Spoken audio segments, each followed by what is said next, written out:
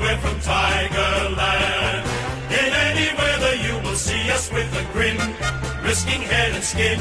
If we're behind, then never mind, we'll fight and win, for we're from Tigerland. G'day everybody and welcome to the grand final edition of Tiger Tragics. I never thought I would be saying that this year, but how good is this? My name is Mitchell Scott. I first of all say hello to Karl Bianco, who is with me in the studio. G'day, Mitchell. What a time to be alive. It's fantastic. And Tony Shebeki joins us on the line from sunny Port Douglas, where it's very balmy up there. I think that's a great omen. G'day, Shebex. Hey, boys. How are you? I had to get away from all the hype. I was as quick as a dog last week, just watching and seeing and reading all the media about Richmond and GWS Giants. So I thought grand final week's going to be worse. So I said to the family, let's go. We're heading away up far north where there won't be any AFL at all.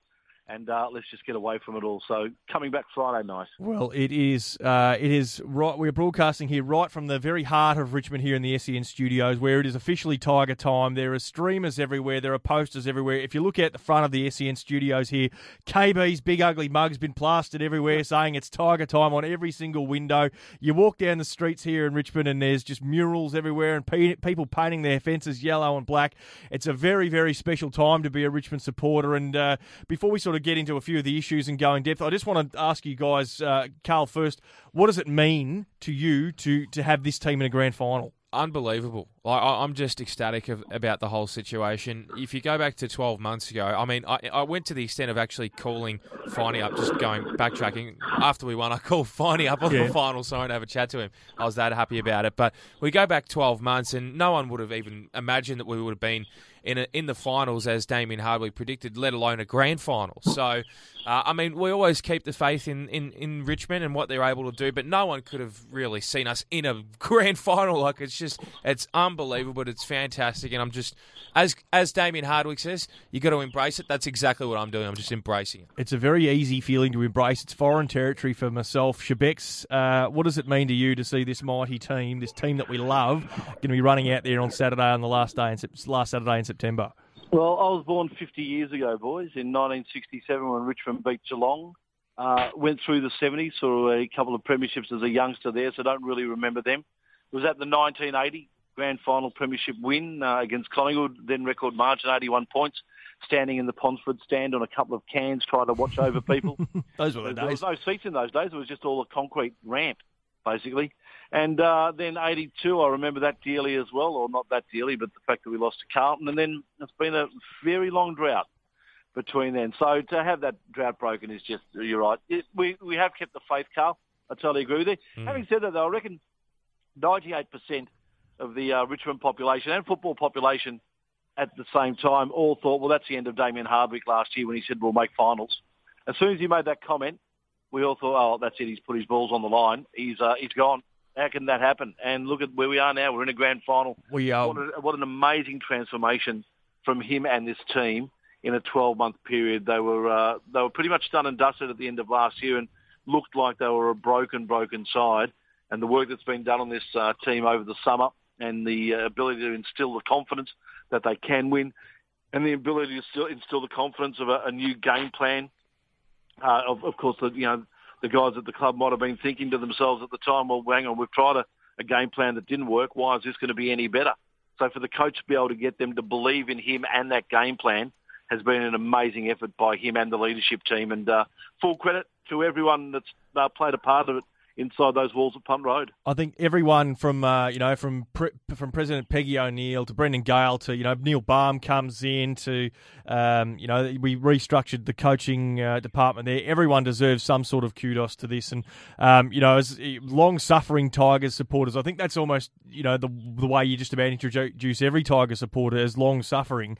To be in this position it's such foreign territory, particularly for people of our of the younger generation who, we hadn't seen really finals wins aside from, the odd one here and there, and we've broken this drought of finals wins, and now we're winning big games. Now this is literally territory that I had no idea how to feel about going into it. I think there was a lot of people who they sort of always dreamt of what's it going to feel like when Richmond makes it into a grand final. And, I loved on Saturday night going through the social media feeds and seeing the footage of, there's people like, Francis Leach's son, Dylan, long-suffering Tiger supporter as well, bawling his eyes out, hugging his mate. I thought personally, I thought maybe, am I going to break down crying one day when Richmond gets there? I didn't, which I was surprised at, maybe because of the nature of the game. We had so long to kind of get used to it, but it was just ecstatic, pure, unadulterated happiness, and we've been riding the wave.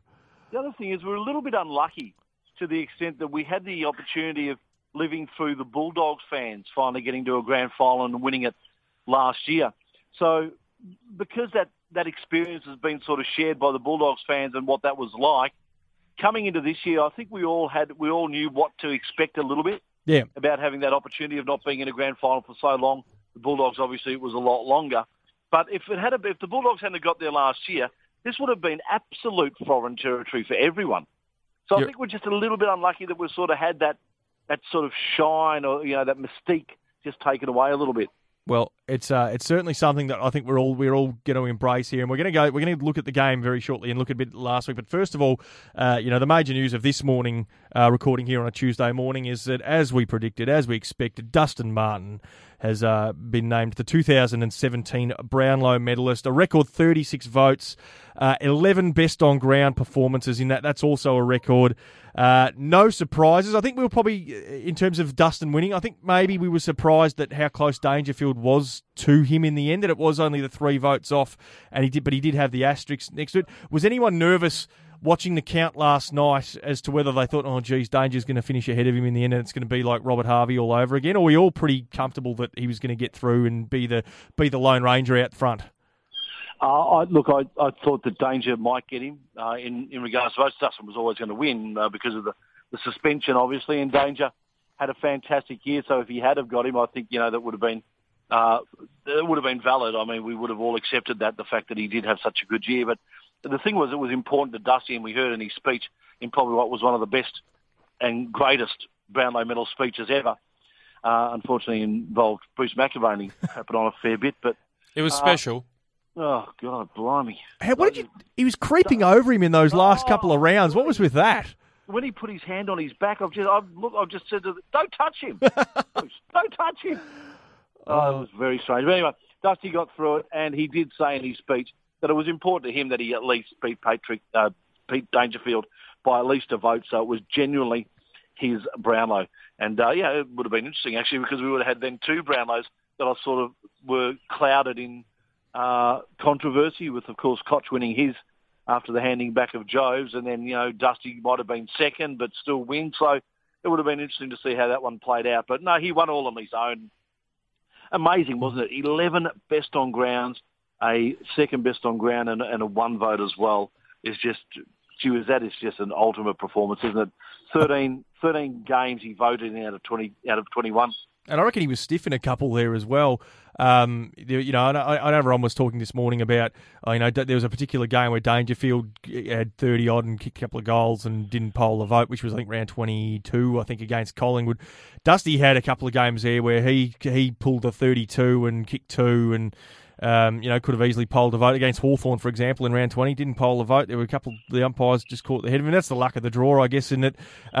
It isn't a perfect science, being a Brownlow voter. It is how the umpires see it, and stats aren't necessarily everything. It's all about game influence and just how they see it. Karl, can you think of a more deserving winner than Dustin Martin's performance this year of a Brownlow? No, not really. He was the fairest and the best.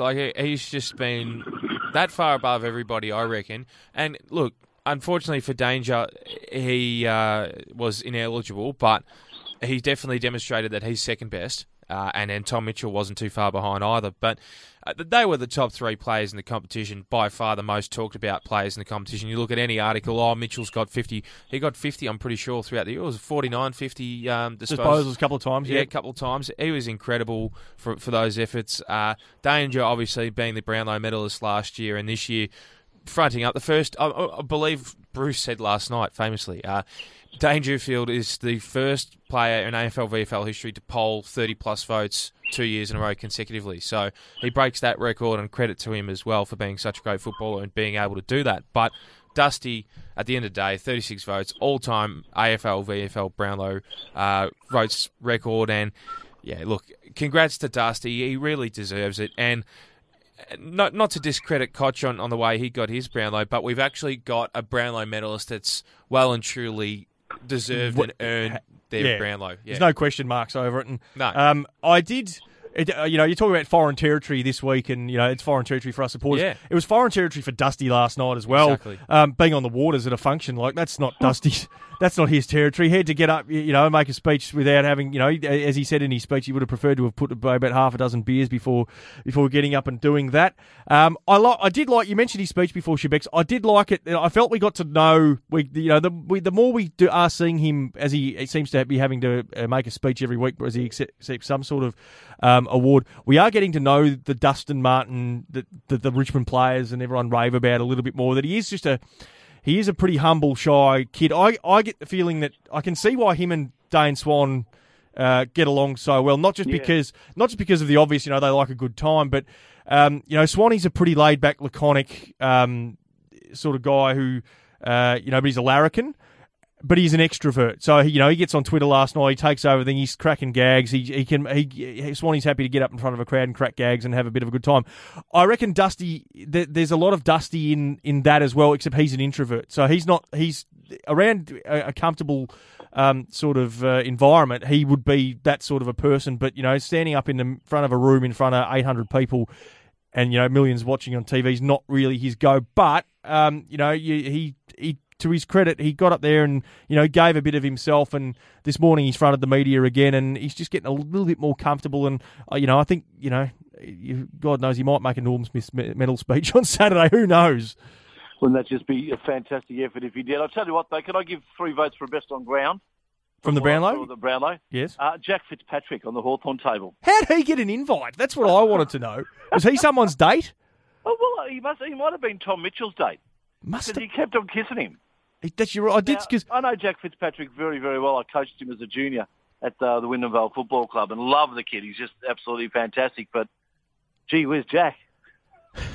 Oh, boy, oh, boy. Well done to Jack Fitzpatrick, and as well on a fantastic career that unfortunately has been cut short. Got the most out of himself, at two football clubs who took a punt, and well done to him. The other big talking point of yesterday was the match review panel, and we were all sweating for 48 hours there on Trent Cotchin, and to a lesser extent Brandon Ellis, but certainly our captain Trent Cotchin. And whether he was going to be eligible to play in the grand final this week. And fortunately for us, the gods seem to have shone down on Tiger time again, and he's been cleared. Were you always comfortable that he would be cleared? Not just on a gut feeling of, they're not going to rule out a captain, but did you always feel like that it was the right decision for them to make him okay and cleared him to play? Well, can I just say off the top, to David Swartz, to Mark Allen, to anyone else at SEN or in the media that wants to change the MRP, how dare you? The MRP is working perfectly. There's absolutely nothing wrong with it. I think when we're getting the results like we did yesterday, I 100% agree with you. No, and that was a bit flippant. Look, I was a little bit concerned because you honestly do not know. What my major concern was the fact that he already had the 2 strikes over his head, and they may have deemed it as low impact and the like with the $1,000 fine. Well, unfortunately, that carries a 3rd strike, and he would have been out. That was my major concern. I didn't think he was going to be rubbed out for the incident, but I just thought that by proxy he may have been, had he have got just a fine. That was my worst gut feeling on the whole thing. But I thought in regards to the incident itself, I don't think it warranted weeks because they were both generally going for the ball. And we are genuinely thrilled that that's how the MRP found. It's funny, on Saturday, I must have flip-flopped about 5 times on it. Saturday at half-time during the game, I finally saw a replay of it for the first time, and I went, he's going the ball, surely. That's nothing to worry about. Meanwhile, some commentary around was already starting to go that, look, he might be in a spot of bother. Then you see the camera angle from the other side of the ground, from the southern stand side, and you see him, and you see it in slow motion. And your heart goes in your mouth because, as you saw in that footage, he comes in, his arm sort of tucks in that little bit. It all looks like it goes for about 10 minutes because of the way they slow it right down. And yes, the shoulder makes contact initially with his jaw. And then watching the replay after in standard time and standard motion, again, you sit there and go, he's going straight for the ball. But then 24 hours of commentary and 1,000 replays later, and I honestly, it wouldn't have surprised me either way what they were going to do. I'm glad they found the way they did. Karl, did you have any doubts? Well, it's funny because at halftime I went to go get some food and I bumped into Plough. Plough was not too far. Terry Wallace, he wasn't too far away from where I was. at the game. And he said, "G'day, mate. How you going? What do you think about this?" Because it just showed on the replay screens, Koch going into Shield. I said, "Oh, look, to be perfectly honest as well, I didn't actually see the incident live. I don't know why. I saw it, but I didn't. I didn't pay too much attention to it. I saw it live, but I didn't think anything of it either. Yeah. I didn't even know Shield had actually gone off until about halfway through the second quarter. Yeah. I thought he'd broken his arm. He sort of clutched at his shoulder, didn't he? He did the same thing he played in the game, the last game we played against. Yeah, and in the last quarter, he did the same thing. He copped a stinger. He is injury prone in the first place, Shield. Good footballer, don't get me wrong, but he's been injury prone. So if he was to go out and claim, that, his arm was broken or whatever because of Cochin, I would have said that's balderdash because you actually have a history of injuries and you can't blame Cochin as the last straw. Like, he has not been 100% when he's been playing for GWS. You can back that in, right? I tell you what I was most upset about, the fact that he came out after the MRP decision and said he felt duped by the system. Via Choco Williams. No, but it gets better. He came out also and he said that, I'm too concussed and it's going to prevent me from going to the Brownlow medal. Get stuffed, honestly. Well, I don't look medical advice. I'm not one to doubt but doctors. That's seriously a joke. Coming out and saying, I'm going to miss the Brownlow medal because I'm still concussed from that knock Cochin had on me. Come on. There's boundaries. Well, I just felt for his partner because she'd bought a dress and everything to come down and the airfares and no red carpet for you, love. So, well, someone else would have taken her, I'm sure. But if he seriously believed that Trent Cochin was the man that concussed him, I cannot understand how he stayed on the field then for another 10 minutes. Well, he stayed on the field. He then copped the other knock. The question, I suppose, first, before I do that, Karl, so what was Plow's, what did he actually think? Plough thought he was in danger. Yeah. Plough genuinely thought, he was umming and ahhing and saying, I think he's in trouble there. And Jared Waitley, who is kind of the godfather of all things MRP, who when it comes down to it, he breaks it down just about better than anyone else. He had his concerns as well. But yeah, as you say, he gets the knock from Cochin. He continues to play the game. He cops another knock from David Asprey at some point later in the game. Plays out the first quarter. By the end and by quarter time, he's rugged up and jacketed it up. Now there is. Look, I'm not going to doubt doctors who will diagnose delayed concussion because there are all sorts of forms of it. What I would say, and I'm playing devil's advocate here, is if Trent Cochin doesn't have that incident, do you think he's not playing the rest of the game? And I'm not saying he 100% contributed to it, but I would say that he must. I would say in part, it's to some point. But I don't think that's this is. But the way the tribunal ruled, that didn't matter. It was all about it wasn't about the. God bless the MRP for operating the way they did in this circumstance because they didn't just look at outcome. They didn't just look at the outcome and go, player concussed, he's out, get rid of him, which we've all been complaining about all year. This is what I find funny about the whole thing. Everyone has rung in on this radio station every week going, no, get rid of the MRP because all they do is look at the outcome and go, player X has got a concussion or player X got injured, get the player off. They all go, look at the action rather than in the outcome. In this circumstance, they looked at the action and determined that, yes, Cochin was going solely for the ball. His line was going for the ball. In the contest, yes, Shield gets his hands on the ball first, but Cochin actually wins the ball and spills it free. And that's why they ruled. So I was thrilled that they did. Now we need that consistency for everything else. Because I suppose the question I posed to both of you, which was posed yesterday, if that incident happened in round 6, do you reckon they're ruling the way they did? I reckon he probably would have got a fine. Yep. Well, and if that had happened, obviously this time he would have missed out. But yeah, it definitely wasn't warranted someone missing a grand final on. And that's where I think there has to be that element of common sense here. Regardless of Richmond, and we're all beating our chest here about it because he's our captain and we love the bloke and he's been playing bloody well and should be winning the Gary Ayres medal at the end of this final series. But if that was any other player, I'd be in the same boat going, the guy's trying to go for the ball and we're going to rule him out of a grand final for it. Please. For the Gary Ayres medal, who's the likely candidates? You've got the Martins, you've got the Cochins, you've got the Sloanes, you've got. Well, looking at the voting from the weekend, if I just open up my email here from Patrick Keane, I don't think Cochin actually got in the best votes because I think they've kept a couple of weeks of it under embargo. But looking at the release here, if it'll load up here, have you got the Riolis in there? Daniel Rioli was spectacular. We'll talk about him in just a tick. From the game on the weekend, Dustin Martin got 8 votes and Daniel Rioli got 8 votes. Trent Cotchin got 7, Callan Wood 4, Alex Rance 2, and Adam Tomlinson 1. Now, off the top of my head, Dustin Martin also and Trent Cotchin both also polled in the first final. And both teams no team will have played more than 3 finals, so it's a pretty level playing field for everyone in terms of the voting. So, Cotchin and Martin are certainly the two I think who are going to be pushing for it from a Richmond perspective, and from an Adelaide perspective, their game on the weekend, Charlie Cameron got 9, Rory Laird 8, Rory Sloane 4, Daniel Talia 4, Brad Couch 3, Tom Lynch 1, Paul Season 1. So a bit of a mixed bag there, but certainly 2 standouts from a Richmond perspective. Carl, from what you saw on Saturday, Karl, from Daniel Rioli, do you believe that was a third Rioli Norm Smith medal performance? Had that have been played in the grand final? If that had been the grand final, I reckon you could have backed it in. That would have been certainly Norm Smith worthy. He is an absolute superstar, and it seems that he's loving football in September when it matters most. So if he can replicate that next week, I tell you what, it's going to be exciting. Well, just before we jump into the game from last week, on Daniel Rioli, last night he wins the goal of the year. Didn't quite get the overwhelming negative reaction that Jeremy Howe not winning the mark of the year got, which was blew up with social media.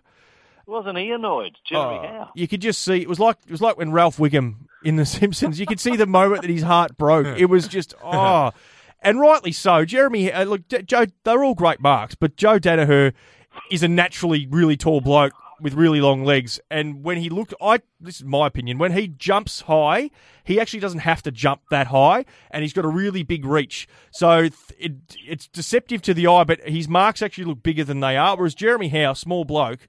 He was up 3 stories. Like that, the photos and the footage didn't do Jeremy Howe's mark justice.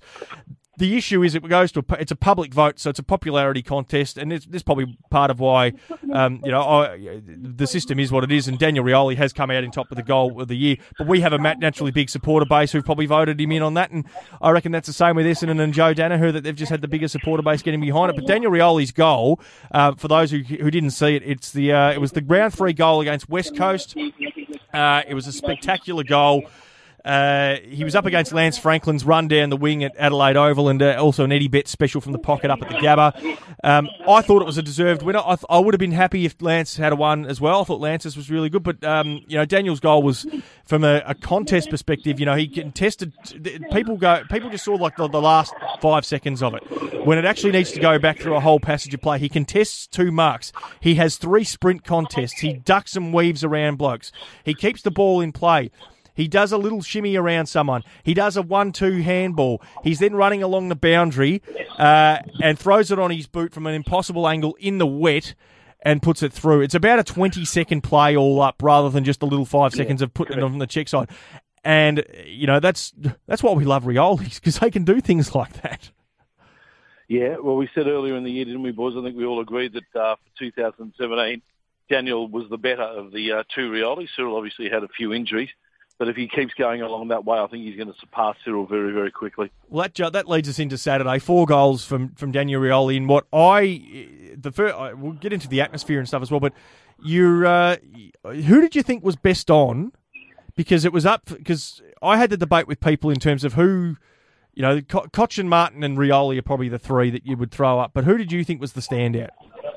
Oh, for me, it was Rioli. I mentioned that. I think he wins the Norm Smith medal if that performance was in the grand final, so I'll stick with that for a preliminary final and give him best on ground. I think just his ability to be able to do the things that he did at the times that he did them when they were needed were just great. I'd take nothing away from Martin and Cotchin. They were spectacular as well and great contributors, but I just think from a younger guy with less experience than those 2, I think what he turned on was a pretty special effort.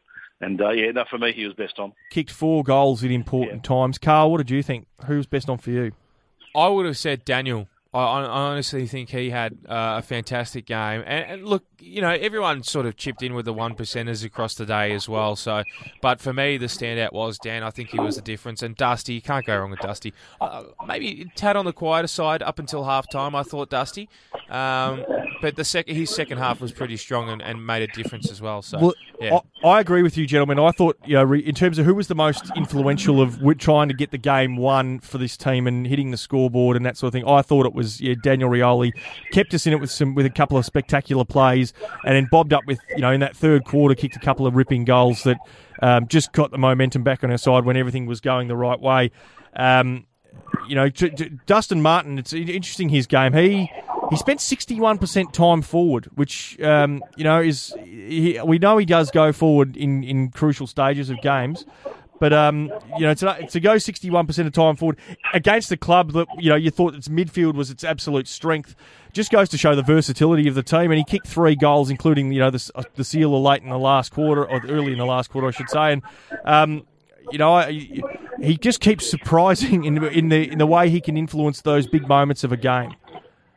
Oh, very much so. And then you throw Trent Conchett in, just his leadership and his ability to get in and win the ball nowadays is just amazing. You back him nearly 95% of the time. You see him going into a pack. He's going to come out at the other end, and that's very Gary Ablett-like from Trent Conchett. The amazing thing about Dustin Martin, and I'm going to be honest with this, guys, 2 or 3 years ago, I never thought Dustin Martin was a match winner. No, I'm with you. He would give you a great quarter in a game, but I never ever saw him as a match winner. I just saw him as a bloke that would have an amazing period of a game, but not a full game. How he's been able to turn that around, and even in his speech last night, the fact that he said, there was a couple of years ago, he was told by his manager and his dad and others that he had to pull his head in. Otherwise, that was it. They're not going to look after him, so he has. So there's a word of warning to every single sports person out there. And we say it so many times. We see these kids in the AFL who mess up after 2 or 3 years, and we say they've only got to do it for 5 or 6 years and they can make a fortune. Pull your head in. Get fair income about your footy. Do what you've got to do. And you might not be Dustin Martin and you might not get a Brownlow medal, but as I tell you what, you can improve your lot and become a much better person and a much better player. And I think that's what Dustin's done, pulling his head in and his ability now to win a game. He is a genuine 150% match winner. And thank God he's on our side. Isn't it so good to have him on our team? And you're right. Like he found, I think he matured. And the other thing he found was a tank, because he always used to, as you say, he'd play a brilliant quarter and then he'd fade out of a game and then he'd come back in the end and he'd do something special. Last year he sort of developed that tank, but he wasn't impacting a game like he has this year in terms of playing that bit more forward to centre. He was getting little cheapies around the back. Yeah, he racked up the disposals. Yeah, he ran out the game, but he wasn't having that sort of influence of score involvements and goal involvements and that sort of thing. And then the other person you mentioned there, Trent Conchett. The ferocity of which he is attacking packs now, it's probably been the case all year, but certainly in the finals, it's like he's been out to prove all the doubters wrong. It's a gear that I didn't know whether he had it in him or not. That I always thought, Trent Conchett, he's a lovely fella, and he's the sort of captain you'd take home to mum. But I just didn't know if he had that real mongrel to drag a team over the line. And there's a couple of passages of play where he's come off the contest. He's run 40 metres and laid a tackle to get the guy over the boundary line, and then he keeps running and gets off to the bench. He attacks a contest, and then he attacks again, and he puts Josh Kelly on the ground, wins the ball, holding the ball. It's stuff from Trent Conchett I don't think we've seen before. Certainly to this consistency, and you talk about leaders stepping up in September. He has been nothing short of spectacular, and he's playing like a Brownlow medalist, which I still find it hard to believe that he actually is, but such is the case. Was there anyone? Before I highlight a couple other people, your thoughts? I'll go to you, Karl, first. Just being amongst that, a lot's been spoken about it. Dermot Burton said yesterday that he has never been amongst an atmosphere like it, where you've got 94,000 odd fans, of which 90,000 are barracking for the one team. It's English Premier League sort of stuff, like at Wembley. What did you feel like being amongst that crowd? Oh, look. It was an emotional time. You talk about, Mitch, how you didn't know whether or not at the end of the game you were pretty emotional, as were a lot of Richmond fans, but you don't know whether or not you wanted to cry or not. Like, I was a bit the same with I was just, I didn't know what to feel. Emotions going on everywhere. We've just progressed to our first grand final since 1982. with the hope of winning our first grand final since 1980. And I've never seen Richmond in a grand final in my lifetime. So it was just emotional times. But the feeling of the atmosphere, the noise, and what did you feel like? What did you when you're walking up from? Because Karl and I went for a beer at the pub at the corner hotel before, and just the amount of people everywhere, and what emotions and did you feel when you're walking up when we were doing the walk up there to the G? Well, look, I've never. I have to admit, I'm a Melbourne Victory supporter, so I've been a part of the active support and seen what that's like. But it just doesn't compare to seeing your AFL club making a prelim final with the hope of going to a grand final. Like the nerves were there walking to the MCG, but you see how many Tiger supporters there were. They were there in numbers, and not just on the walk to the MCG, but at the pubs down Swan Street. Everybody was up and about. Everybody was there saying, "Go Tigers, let's go Tigers." Completely outnumbered the GWS supporters. Let's put it out there. They were outnumbered. And look, I was also at the elimination final 3 years ago when we played Port Adelaide and got flogged. I thought the atmosphere then was great, and that was 52,500 supporters, some of them Richmond, some of them Port, majority Port, obviously, and them singing Never Tear Us Apart. I thought that was incredible. But then I got to the MCG, and wow, it was amazing. It was so loud. And I read also as well, our sound's measured in decibels most of the time. I think it is decibels. Is it? Yeah, dB. Yeah, dB. The crowd at the MCG was 122 dB.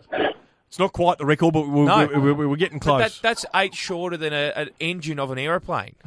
Like, that's how loud it was. We did pretty well. Yeah. I reckon Shebex, I'm going to ask you a question to clear up a bit of a misnomer that's been doing the rounds of social media in a moment. But for me, there were a couple of moments in the game where I felt like the Richmond were getting on top, and the noise at 3/4 time when the 3/4 time siren went was as if the full time siren had gone, and there was just this wall of noise and appreciation and people clapping. And at that point, I think we were 3 goals clear. We felt like maybe we had one hand on a spot in the grand final, and there were 2 key moments, I think, in the space of one another in that third quarter where I went, okay, I think we've got this. And I reckon everyone might have a different moment where they felt like, okay, we're stepping in. And both involve Steve Johnson in about space of a minute of one another. Steve Johnson takes a mark 40 metres out, finally gets a mark, and he gets his chance for his first shot at goal. The guy's a match winner in what could have been what turned out to be his final game of football. Wasn't confident having a shot. Handballed off to Nathan Wilson, who puts it out in the full. A minute later, he gets another one, 50 metres out. Again, feels like he hasn't got the leg on it. Tries to do something way too cute, hooks it straight back in, and the noise when that ball was turned over was just, it was electric. And that for me, that was the moment when I went, I reckon we're going to a grand final. What was it for you guys? I'll start with you, Shebex. Well, for me, it was the moment that they picked Steve Johnson for the preliminary final. I think I spoke about this 2 weeks ago, didn't I? I was praying and pleading to Leon Cameron to pick him because he was just always going to be underdone. So effectively they were 2 players down with Shield and Steve Johnson on the park because he was just nowhere in it. So you're right. I think very pivotal moments, those ones, especially that handball. As soon as he got that handball off, I thought, oh, my goodness me. That's when the mental game was won. Yeah, exactly. They talk about the third quarter being a premiership quarter. How good was that third quarter from Richmond? Well, the third quarter, because our pressure hadn't been what it needed to be in that first half. You could see, and look, I suppose we might... A bit of credit to the Giants for that too. They had some great runs. They did. As soon as the ball got forward of centre, you could see the numbers streaming around. You just felt like, geez, they're getting space, and if they keep this up, it's it's going to hurt us. They got out to, I think it was a 6 or 7 point lead, and then Daniel Rioli kicked that beautiful 1-2 goal from 50 metres where he took a handball. I think it was to Prestia, and then he kept going, took it back and put it from on 50. Everyone doubts Daniel Rioli's leg. They go, he's small, he can't kick it. He can kick it. He can kick the ball 60 metres with ease. That got us back to within a point. Then we ended up kicking a couple of behinds and got in front. And yeah, you're right. The credit has to go to GWS for their first half, but then that third quarter, the pressure index blew up. In the second half, our pressure index went to 213, so it topped what we did against Geelong, which is amazing. When you think about it, we'd set the record against Geelong with 209, and then that's what we were doing in the second half there. The game gets on our terms. Every single little moment, the crowd's cheering it. Rance is plucking marks, defensive 50. People are starting to hug in the crowd. And, we were just waiting for the song. And I really, just sitting there for that last 10 minutes of the last quarter, they did kick a couple of goals and got it back to about 4 goals. And we saw, you thought, oh, geez, not. And then Jack kicked his first goal of the game, and it was party time. And you could just sit there and enjoy it. And, Shebex, what were you feeling at that point? Oh, look, for elation, there was no doubt about it. If I just go back one more step, the other time that I actually felt confident about us winning that game on Saturday actually happened on Friday night when I saw the job that Adelaide did on Geelong. And you guys know how nervous I'd been all through the week in regards to the game. Yeah, about the bye. Yep, exactly, about the bye and how that was going to affect us. When I saw that had absolutely no effect to Adelaide, all of a sudden my feelings turned to, hang on, we can do this, because if this hasn't affected Adelaide, why in the hell is it going to affect us? So I was really a lot more confident Friday night heading into Saturday that that wasn't going to be the case. But my feelings at the end of the game, it was really weird. It was stunned, I suppose, that we'd actually got there. The fact that, we're finally seeing a Richmond team get into a grand final. The elation and listening to the crowd was just, though, it carried you into a new level. I remember being at the MCG a couple of years ago when Liverpool were there, and the singing of the song "You'll Never Walk Alone" and the feeling of emotion at that time, hearing 90,000, 95,000 people all singing that song together. It was very similar on Saturday, hearing 90,000 people, or 87, whatever there was, 94, wasn't it? Yeah, 94,295, I think it was, or somewhere around that mark. All sing the Richmond song, and that yellow and black, you've never heard anything like it. Just I was man enough to admit there was a little tear in the corner of the eye. It was just beautiful to be a part of that. It must have been special, because for those who don't know, but Shebex is the voice of the G. But being in the do you actually hit the button, Shebex, or not? Let's clear that up. No, we do have an audio person, but to keep up tradition and to keep up the folklore, yes, I do. Yeah. Well, so it must have been. Everyone seems to think that I do, and everyone blames me for it. Now, so let's clear up. Let's talk about the elephant in the room. Yep. The GWS song. Yep. Okay. So what happened was, after every GWS had that little 8-piece band that were there, and I don't know whether that was trying to create some sort of Giants atmosphere, because obviously there wasn't going to be any other. So they played their song when the guys ran out, and they were playing their song after every time GWS kicked a goal. So whenever that would happen, they were mic'd up. Our audio guy lifted up their microphones, and he heard the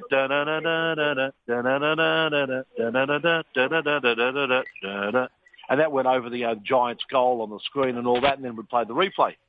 So what happened was, because they actually kicked a goal after the siren, the audio guy, they've played their song, and the audio guy thought, well, hang on, they've kicked a goal, so he's lifted up the fader. Hence the reason why the song went out. Yeah, and everyone was thinking at the time that probably it's not the right time to play it, because the Richmond song should be played because they've actually won the game. So everyone's thinking, oh, hang on, Shebeki's pushed the wrong button, he's played the wrong song. Had nothing to do with it. I'm glad you've cleared that up, because I know a lot of people there's a lot of people were thinking, it was just one bloke down there with a trumpet, but the fact it was actually a conscious thing, because I was convinced it was coming over the PA. I had a speaker above me, and I'm going, it did come over the PA, yeah. Definitely. Well, I'm glad that's cleared up, because everyone was going, oh, geez, what a mistake by the control room. They played the wrong song, and no, it wasn't the case. It was just literally giving them the consistency of what they'd done after every goal. Why did they do that, though? Just to give them... I suppose the tiger in me goes, bugger them, let them. As I said, Carl, I think it was just because there was only going to be a couple of thousand Giants people there, so I was trying to create some sort of Giants atmosphere when they kicked a goal, to try and sort of make it a little bit bigger than what it may have been. And I think that was the reason why it was done. Two players I just quickly wanted to note, and then I'll throw it over to Karl here. Shane Edwards, I thought, was fantastic. He's an extremely underrated player in our whole midfield system. I think we sometimes forget that he's there, and he was fantastic as a link-up player. And we've been calling for his head in various times in the last month, as he's the player to go out if we're going to make a change. But Jason Castagna, everyone thinks about, is he kicking goals? Is he kicking goals? Well, he did hit the scoreboard on the weekend. He almost played as that sort of a bit of a centre half forward role in being that player around there, but he had 18 disposals on the weekend, did hit the scoreboard, and he was involved in eight score involvements, which was only second behind Dusty, who had 13, which was some sort of record. So, well done to Jason for actually. Off the back of that, though, is that going to be enough to keep him in the grand final team? The Sam Lloyd Sam Lloyd was pretty special in the VFL Grand Final. And he has been special for the last few weeks. And he gives you sort of that little bit of an extra height advantage that we are lacking 100% still in that forward line, even though he's not massively tall himself, but he plays as a tall. Is Castagna the man that misses out for Lloyd? It's a great question, and it's a question that we know that Lloyd can rack up the disposals. We know that Lloyd can hit the scoreboard. My question is, on his pressure. Has he lifted his pressure in the VFL? And look, I'm probably not one to make that call. I'll throw that over to you guys. Yeah, can I just say, though, on Lloyd, the most impressive thing from my point of view was the fact that he was able to play like a defensive role as well. From my observations of the VFL Grand Final that I saw him play, he'd go down back and he'd get a clearance for us, like kick it forward. And I did see him doing that early on in the scene when he did play in the seniors and the AFL side as well. I think, he's as fit as he ever has been, Sammy Lloyd, and he's just running the ground like there's no tomorrow, to be honest. So, look, do I see Castagna going out for Lloyd? To be perfectly honest, no, I don't. I think if it ain't broke, don't fix it. And I've been one to be pretty critical of Castagna across the year, but I just think, considering how it's panned out for the whole year, it should just keep the way it is. It's hard to sort of look at dropping him on the basis of what Castagna did on the weekend, but as we say, Lloyd, he had 35 and 9 tackles and kicked a goal in the VFL Granny.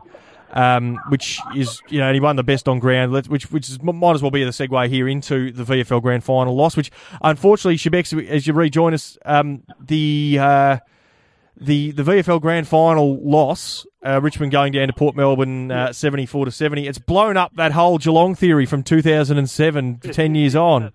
It was the missing link, effectively, that because Richmond will win the Grand Final, Dusty won the Brownlow. Everything else would have been completed except for this one thing in the VFL loss. And look, I tell you what, take nothing away from Port Melbourne. They were spectacular to the extent that they stayed in the game and the way that they fought to get back into that game and actually do what they did to win the game. From a standalone team with probably Robbie Nahas in it, I don't know whether that's good or bad for them. He copped it from the crowd, Robin Nahas. Did he? What?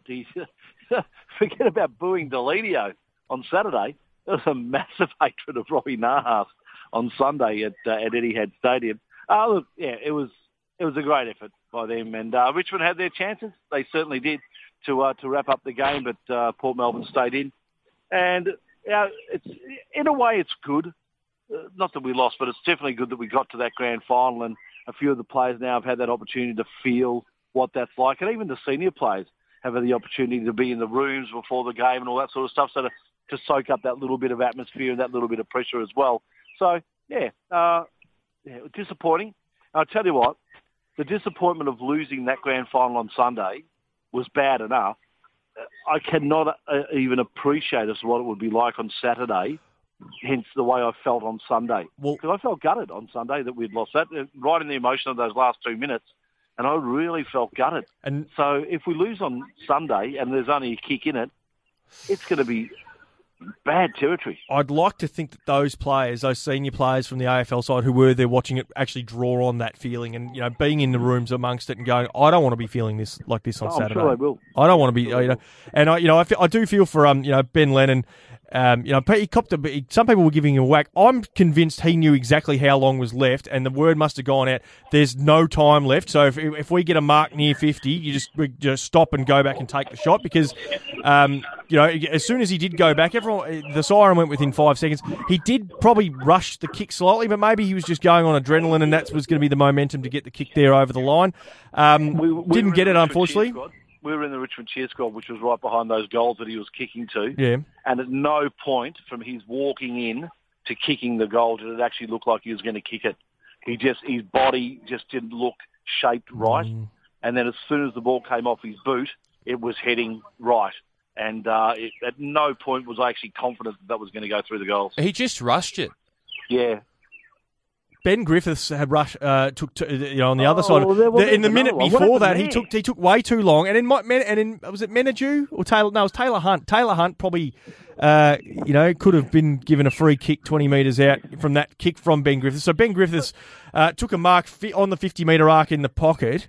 and then took about 15, it felt like an eternity really, to wheel around and finally hit up a player. Taylor Hunt was free for forever. There were a couple of other players just, crying around, eventually bombs this big one long.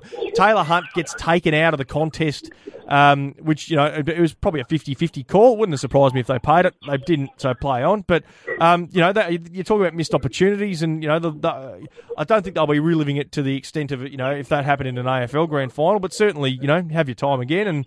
And, credit to Port Melbourne, who just kept sticking at it. And, I do like, I've got a lot of time for Port Melbourne because at the start of the year, they were rattling tins.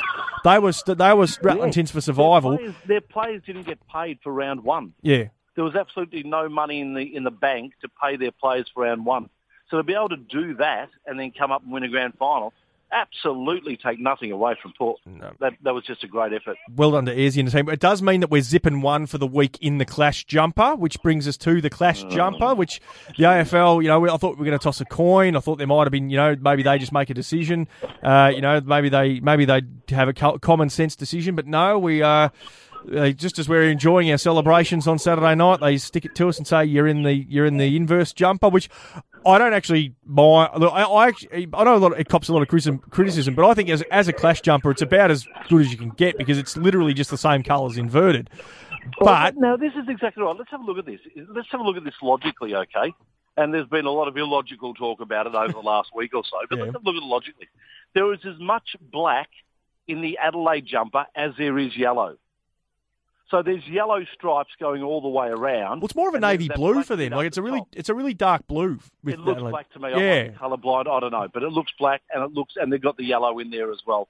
There is no difference as to whether you wear full black with a yellow stripe or full yellow with a black stripe. It is going to clash with 1/3 of the jumper, and that's either with black or yellow. So unless they told Richmond to wear a fully white jumper, I cannot understand how this is any different to wearing the black jumper. Do you feel like there's an actual clash, enough of a clash at all to warrant a change? If you get it, like, who are we worried about in regards to the clash? Well, according to Gil McLaughlin, there's millions of people watching. If I quote KB, the millions of people watching the game. So you're telling me that the millions of people watching cannot tell between an Adelaide jumper and a Richmond jumper? Apparently. Oh, please. Karl? Oh, I've heard some bullshit in my life, but that Fairnicum takes the cake.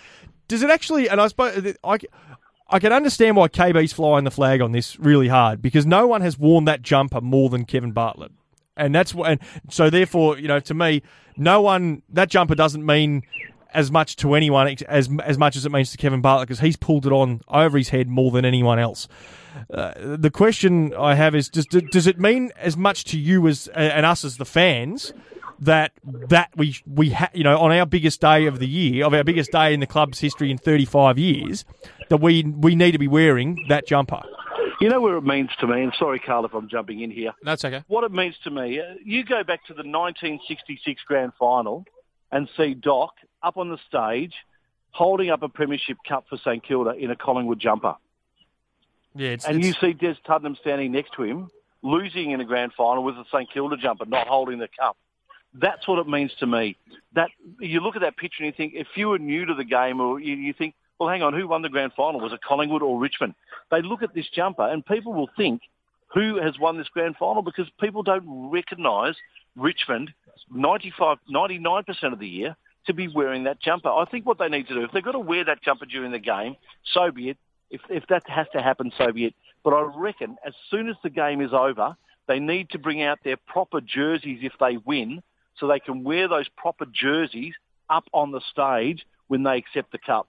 That would be my compromise to this whole thing. As long as they are in their proper Richmond jerseys when they're accepting their medals and accepting the cup, I won't really give a damn about it, because at the end of the day, in 40 years' time, with my grandkids look at the picture of Richmond winning the 2017 premiership, they will see a proper Richmond team. If the AFL had half a brain, they'd let Richmond wear their normal strip, their home and away strip. No disrespect towards the AFL, but the fact that they've gone to the extent of saying, the away team has to wear the away strip. What happened a few years ago when Hawthorn, they weren't the home team? I'm pretty sure they weren't the home team. I'm pretty sure West Coast were the higher ranked team. Exactly. And the AFL just said, get stuffed. Hawthorn's in its traditional jumper. West Coast are wearing this one. And then have we seen Collingwood wear? Have we seen Collingwood? Would Eddie Maguire stand for this? No. They came to Collingwood this week and they were playing North Melbourne. No, he wouldn't. If there's ever been a clash jumper, it would be Collingwood and North Melbourne, wouldn't it? Yeah, and particularly in the days of black and white, where it is, you know, if we're talking about, you know, it's going to be difficult to see for the TV viewers. Back in those days, in the 1977 grand final, Tell it was black and white. You're right. There was no colour. But everyone knew who was who anyway. So so if it wasn't an issue then, why is it an issue now? I fight the fight on the sake of the fight because I think, you know, from a principle perspective, you know, we should be wearing.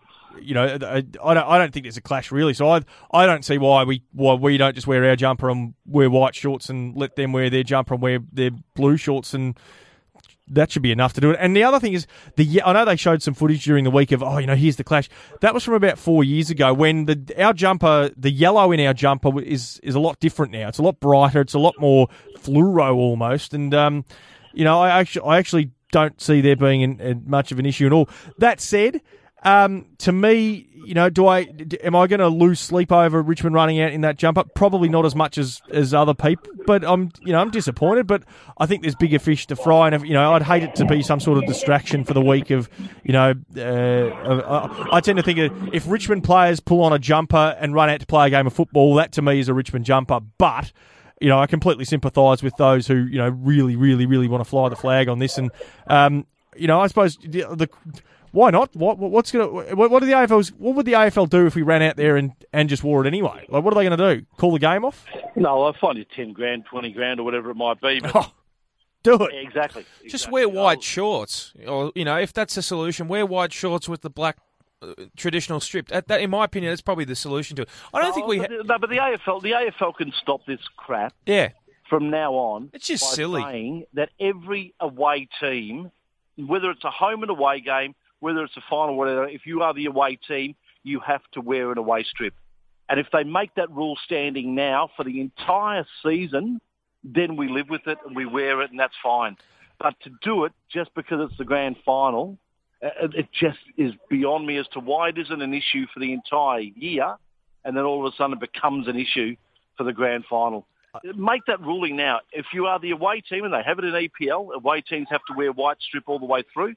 Make that ruling now. Away team, every home and away game, whatever it is, regardless, if you are the away team, you have to wear your alternate strip. Everyone lives by that, and then we know where we stand. And I think you talk about that lack of consistency from you're talking from season to season, from week to week, from grand final to grand final. If that's the policy, I think if that was the policy from the get-go, it sucks, but you'd cop it. But the fact that in recent years there's been 3 or 4 different policies. It's meant that, from our perspective, there should be that wiggle room, but clearly we're being, put down, and they're not buying it, and so be it. Before we get and this will be the last thing before we get stuck into the actual game, do you have any doubt? I think it's being announced tomorrow, which is Wednesday at the time. Today's Tuesday, we're recording it. If we do win, the 2 names being thrown up to present the cup, Tony Jewell or Kevin Bartlett, who would you be supporting to do that? Both, both Richmond icons in their own right. Well, for me, I love TJ. I think he's been a fantastic Richmond man as a player and also as a coach and the like. But for me, it has to be KB. It just could not be anyone else. Could you have both? You could. Well, KB was Richmond's, last premiership Norm Smith medalist, and I say premiership Norm Smith because Morris Rioli won in '82, but we didn't win the flag that year. And Tony Jewell was the coach that day, so he's our last premiership coach. So, you know what? If you can't separate them, do it both. I tend to agree with you, Shebex, in that, Tony Jewell hasn't got. I love Tony Jewell, but KB's the one with the statue at the MCG. Yeah. So, you talk about Richmond icons. You talk about Richmond legends. You talk about legends of the AFL. We've got a living legend sitting here in the room next to us as we record this right now, and I think there's no one better suited to present that cup. In an antagonistic little bastard that we love him, but he should be the one that should be presenting the cup. Correct, exactly. Okay, I got another name to throw in there just quickly. Yeah? What about Ian Stewart?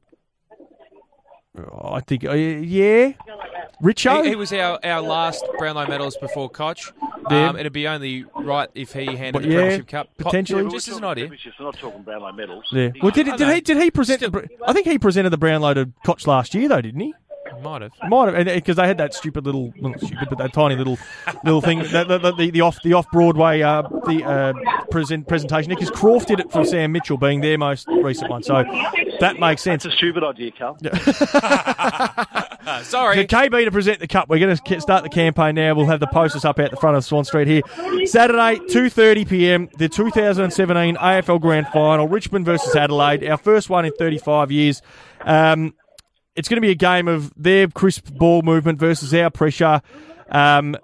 What's your initial thoughts going into this? It's we talk about teams that have been tough to beat this year. Adelaide are they're finished on top of the ladder for a reason. I'll start with you, Karl. Yeah, look, my only concern from an Adelaide perspective is the fact that they haven't played much football at the MCG. Well, I've got their record here. Yeah, they played 11 games that they've won this year have been at Adelaide Oval. Yep. They've played in 2 wins at the MCG and 1 draw. If I'm not, two wins and a draw. So they've beat Carlton and Hawthorn there, and they had a draw with Collingwood, which that's the game I think that Damien Hardwick will be going back and watching this week. As if he's looking for how to undo Adelaide, that first half of what Collingwood did to Adelaide. Granted, Adelaide managed to turn it around in the second half, but to get out to a 9-goal lead against the team that was top of the table, and a team that now is lacking Mitch McGovern, who was the key player in sort of being a bit of that turnaround. That's going to be crucial, I think, to what Richmond's going to have to do, because the thing that Adelaide does so well is they punish on turnovers. So they do. Probably not to quite the level we do in terms of pressure, but they pressure, they turn the ball over, they then go up the other end and score freely. And, that's something that we need to be really conscious of. It's something that they did. That's how they got us in the second half against them in round 6. And it's certainly something that, I think our defence is a lot more rock solid since then. Yep. But it'll be interesting to see what happens. We haven't played them on the MCG this year. MCG's our fortress, and we play it like no other ground. It's our home ground. Well, we're 11-2 there this year. Yeah, we've and our 2 losses there were to Freo by 2 points and Sydney by 9 points. So we've been in every game. We've won 11 of 13 there at the G this year. This will be hopefully win number 12. Yep. And it's the best attack in the comp versus the best defence, which brings me to sort of the key matchups. That their forward line is, we love our small dynamic forward line, but their forward line has got it all. It is the best structured forward line in the comp. They've got a couple of big talls, they've got a couple of smalls, and they've got a link-up man who's the best link-up man in the comp in Tom Lynch. And, we talk about Walker, Jenkins, Betts, Lynch, and Charlie Cameron. Shebex, who would you be sending to Tex Walker, Alex Rance or David Asprey? I think Alex Rance probably starts on him for me. Once again, I think it's going to be one of those, let's move guys through him and let's keep guys fresh on him. And I think Richmond did that pretty well on Saturday against GWS. Who's the guy that kicked 3 or 4 goals? Himmelberg. Himmelberg, yeah. So Asprey started on him. He got 2, and then Rance went on to him after that. So the good thing is that we've got the ability, we've got the personnel to be able to change depending on the circumstances. So for me, though, I think Rance probably starts on Tex Walker. One of the best forwards in the league. Definitely gets picked up by the best defender in the league, I would have thought. The thing that worries me about Adelaide so much is the fact that we've looked at the teams that we've played in the last couple of games in the finals, and there's been 1 or 2 players that we've probably spoken about that we had to stop to make sure that they didn't get on top of us. When you look at Adelaide, though, the list doesn't stop at 1 or 2. It goes into 4, 5, 6, 7, 8 blokes that you probably need to be concerned about who can really turn the game for them. They have stars everywhere, don't they? Exactly. And have we got the amount of personnel to be able to do that? Yeah, we have. Have we got the amount of personnel to be able to do that for an entire game? Not sure whether we've actually seen that from Richmond yet in 2017. So I think that's going to be our biggest test. I think in a lot of ways it parallels last year's grand final. And when you looked at Sydney on paper and you looked at the Bulldogs on paper, you went, Sydney, you've got, they've got Franklin, they've got Hanbury, they've got Josh Kennedy, they've got Tippett, they've got all these stars everywhere. And you looked at the Bulldogs and went, oh, they got Marcus Bontempelli and a bunch of hard workers, but I think star factor will sort of get over in the end. And the Dogs put them to the sword. So that's kind of the echoes a bit of what we've done. We've got our 4 stars, and they are they're just about the best. If you were to take 4 players out of any team and go who are your best 4, they are just about the best 4 that you could take out of any team. It's then. You look at with Adelaide, they've got the Tom Lynches and they've got the Jake Levers and they've got Rory Laird. Rory Laird, all Australian. They've got the Crouch brothers who've gone to another level this year. Rory Sloane, who was fantastic and did really well in the Brownlow and started really strongly, but he is susceptible to a tag that we found. Josh Jenkins can kick 4 goals. Eddie Betts is a match winner, and that's why it's important that I think that. We can, if they get the game on their terms, they'll put us to the sword, and rightfully so. What I see their terms to be is Adelaide are very good at smothering. If they can contain you, then they get and then all of a sudden you make that mistake. You're right, Mitch. They get the turnover, they score off the turnover. So what I've noticed with this Richmond team though in this final series, or maybe even the week or two before when it sort of started, is that we're very much. Our game plan is very similar to the Bulldogs last year, in that we're getting that ball forward as quickly as we can. So we're not messing around with it in the midfield. We're trying to get it out of the midfield and up forward as quickly as we can. Give Jack the opportunity one-on-one before the players get back there. And if not, then the ball comes down. We've got the small brigade they pick up, and then they do the damage from there. So the fact that we are moving that ball forward quickly plays against what Adelaide would like in regards to being able to actually smother you and contain you and make you force in the mistake. So I think we've got a game plan now suits the ability to be able to beat Adelaide. And we saw that to an extent when we were leading in that first quarter, when we played them back in round 6 or earlier in the year, whatever that may have been, that we moved that ball quickly and Adelaide seemed to be a little bit sort of, all around the place on that. And they then adjusted in the second quarter and adjusted pretty quickly and hit us pretty hard from that point of view. So I think we've got the game plan to be able to beat them. I think we've got the players to be able to beat them.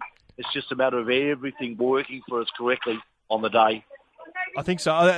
What they did in that second quarter of that game is they started to spread our defence because what we were when the players would when we'd set up and we'd get the ball up our end and we'd pressure it all in, they decided very quickly that rather than trying to go down the guts, they were let's just use the flanks, spread the defenders, and then they can't keep the pressure on. Which you look at the footage against like GWS and Geelong the fortnight before. There's 4, 5, 6 players just humming around the ball like bees around a hive. Adelaide were very quick to be able to, try and nullify that by just getting out to space and making us accountable a bit more. And, I think you can get away with that in the Adelaide Oval. It is similar at the MCG, but as we say before, we do play that system so well there. And, I think that the other thing that might go in our advantage as well is that I wonder just whether they're a bit too tall down back. And I think that was the case on the weekend for GWS as well, is that they ended up having to move Tomlinson out and play him on a wing to try and get the right matchup down back. But, they've got down back, they've got Talia, they've got Lever, they've got Laird, they've got Hardigan. And I just wonder whether, against the likes of Rioli, Butler, Castagna, Caddy, Townsend, whether, Dusty when he goes forward. Imagine, Dustin Martin with Kyle Hardigan on him forward is just going to make him, squirm. So I wonder if that's a way to exploit them. Talia will go to Rewald, obviously, and, Jack, by his own standards, will admit he will want to have a better game than he did on the weekend. But if there's a game that I'd love to see Jack break out and have a massive one in it, it is a grand final. You just get the feeling, don't you, that he's ready, he's true to have a big game.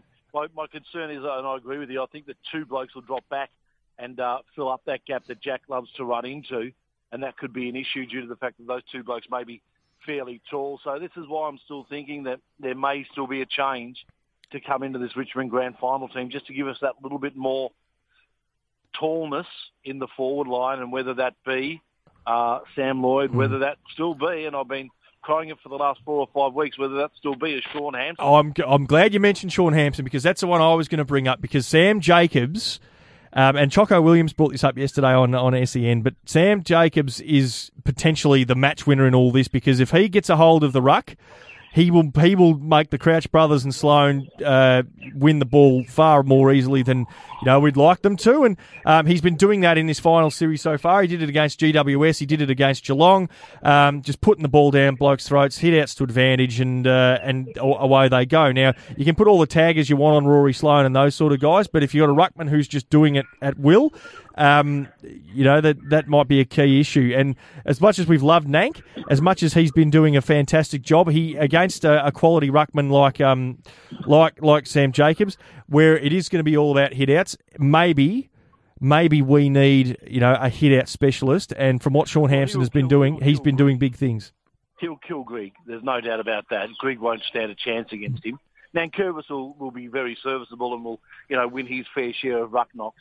But I think when Nankervis goes to have that little bit of a break, you're nearly conceding the fact that Jacobs is going to win the ruck for that 5 or 10 minutes that Nankervis isn't going to be there. So whether you put in a Hampson who knows you're going to get a better contest against him, I still believe that there's still one change to be made in this game. And it's going to be a really tough situation for the selectors to do that, because who's that person that's going to miss out if there is? And how do you tell a bloke, look, you've been fantastic for the last 2 weeks, but because of team setup, we need this.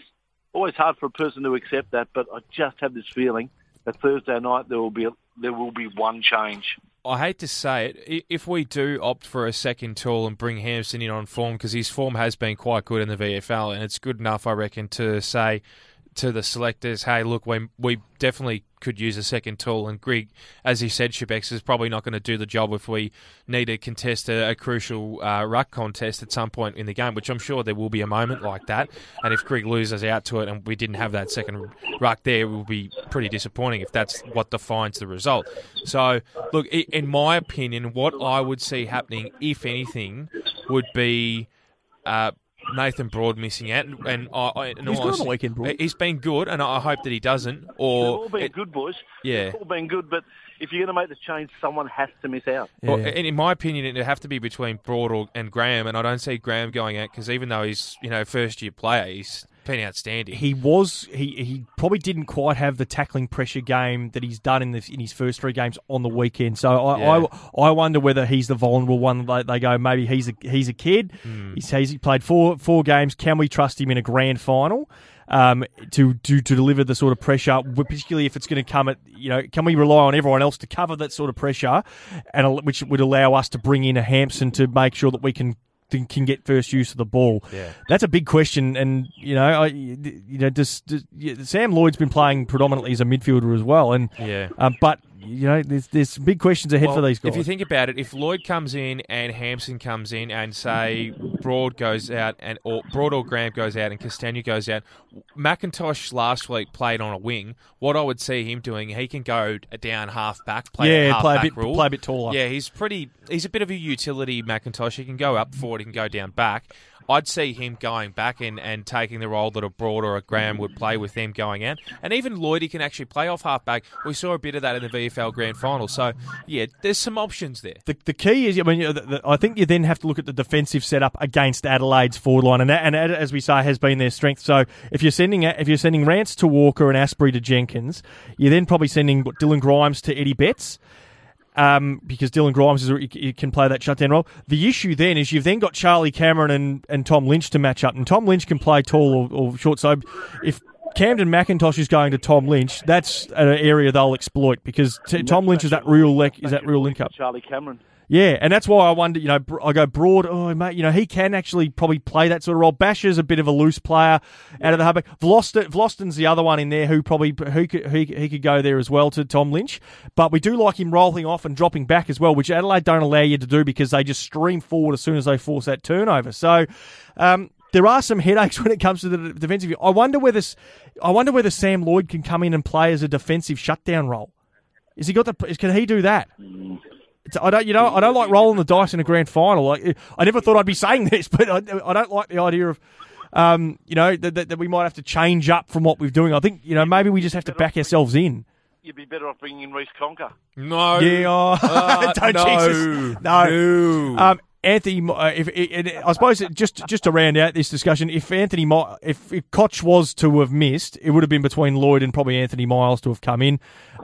Brandon Ellis can drop back, but again, has he got that sort of real nuggety run with in a defensive sense kind of ability? I'm not sure, but I think we just have to probably back in our defensive system as a whole. And if there is one player that's slightly mismatched, then so be it. Down yet, has it? What's that? Sorry, our defensive structure hasn't let us down yet. No, it hasn't. And if the day is to back it in is the grand final day, and then so be it. Before we wrap it up and get some tips and keep moving and enjoy the rest of the week, I just wanted to bring one little stat to everyone's attention, which it's just a general guide of what Richmond's done this year, and maybe it's a good omen, but every single team that Richmond has played this year, when we've played them twice, when we lost to them, if we lost to them the first time, the second time we got them. So we're very good at learning our lesson the next time around, and so I look back at our losses to teams that we've then gone on and played again. So we lost to Fremantle, smashed them the next time. We lost to St Kilda, smashed them the next time. Lost to GWS, got them again, and then got them again. Lost to Geelong, got them again a month later. This week, we are playing Adelaide for the second time this year, and they beat us the first time around. I like your thinking. So we've learnt our lessons, and if we follow that trend, then we're home. So based on that, I'm going Richmond by 4 goals, 24 points. 24 points. At what point in the game, Chibex, do you think we'll be ahead? I think we'll kick the first goal, and we're going to stay in front all the way through. Beautiful. Karl? I reckon it's going to be pretty evenly matched up until half-time. The third quarter will be pretty competitive as well, and then at the end of the third quarter, we'll just see our legs being the fresher ones and getting over the top just a tad. And then in the fourth quarter, I think we'll just run over the top of them. I think you're right. I think that's going to be the plan all day is going to be just to grind it out. Don't let it get them on their turns. Keep it a slog. The forecast is that there might be a bit of rain. It's going to be cold. Just grind it out, and then like it did on the weekend, eventually we break them. So as long as we're, if we're in the game at half time, I'm backing in that we're going to run over the top of them. If they get out to a quick start, that's going to be the issue. But if we're in that game at half time, it's going to be all ours. And I'm tipping Richmond to win by 28 points in the end as a result of that. Norm Smith medalist? For me, Norm Smith medalist will be Trent Cotchin. Oh, if he's on and he has a good game, I'll say Dan Rioli. I'm going to say Dustin Martin to just complete his trophy cabinet for the year and just keep rolling on. He would have won everything then, wouldn't he? Is there anything he hasn't? I don't think he won the Ages Player of the Year. I think that went to Dangerfield.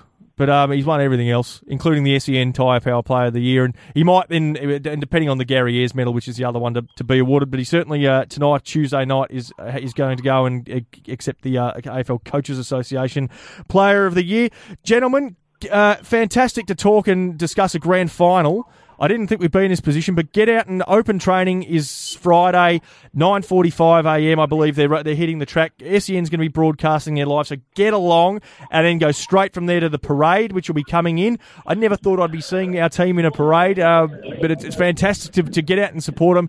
Paint the town yellow and black. Can I also mention that I am SEN's representative at Punt Road on Sunday? Oh, for the after match. Yep, for the presentation of the team and all that sort of stuff. So we'll get heaps of interviews, and that's going to be a fun day on Sunday. I'm looking forward to it. And if you were unlucky and you didn't get a ticket for this week, don't pay through the absolute nose. But if you can find a way to get a ticket, good on you. Go along, support your team, because it ain't going to be like last weekend. That was something special. We're going to have there's going to be 30,000 for actual fans there, and the rest are going to be corporates. So we need the actual fans to be cheering as loudly and as brutally as possible. Again, within reason, but just turn it up. Do what we did on the weekend, gentlemen. It is Tiger time. Go Tigers! Like the tiger of old, the strong and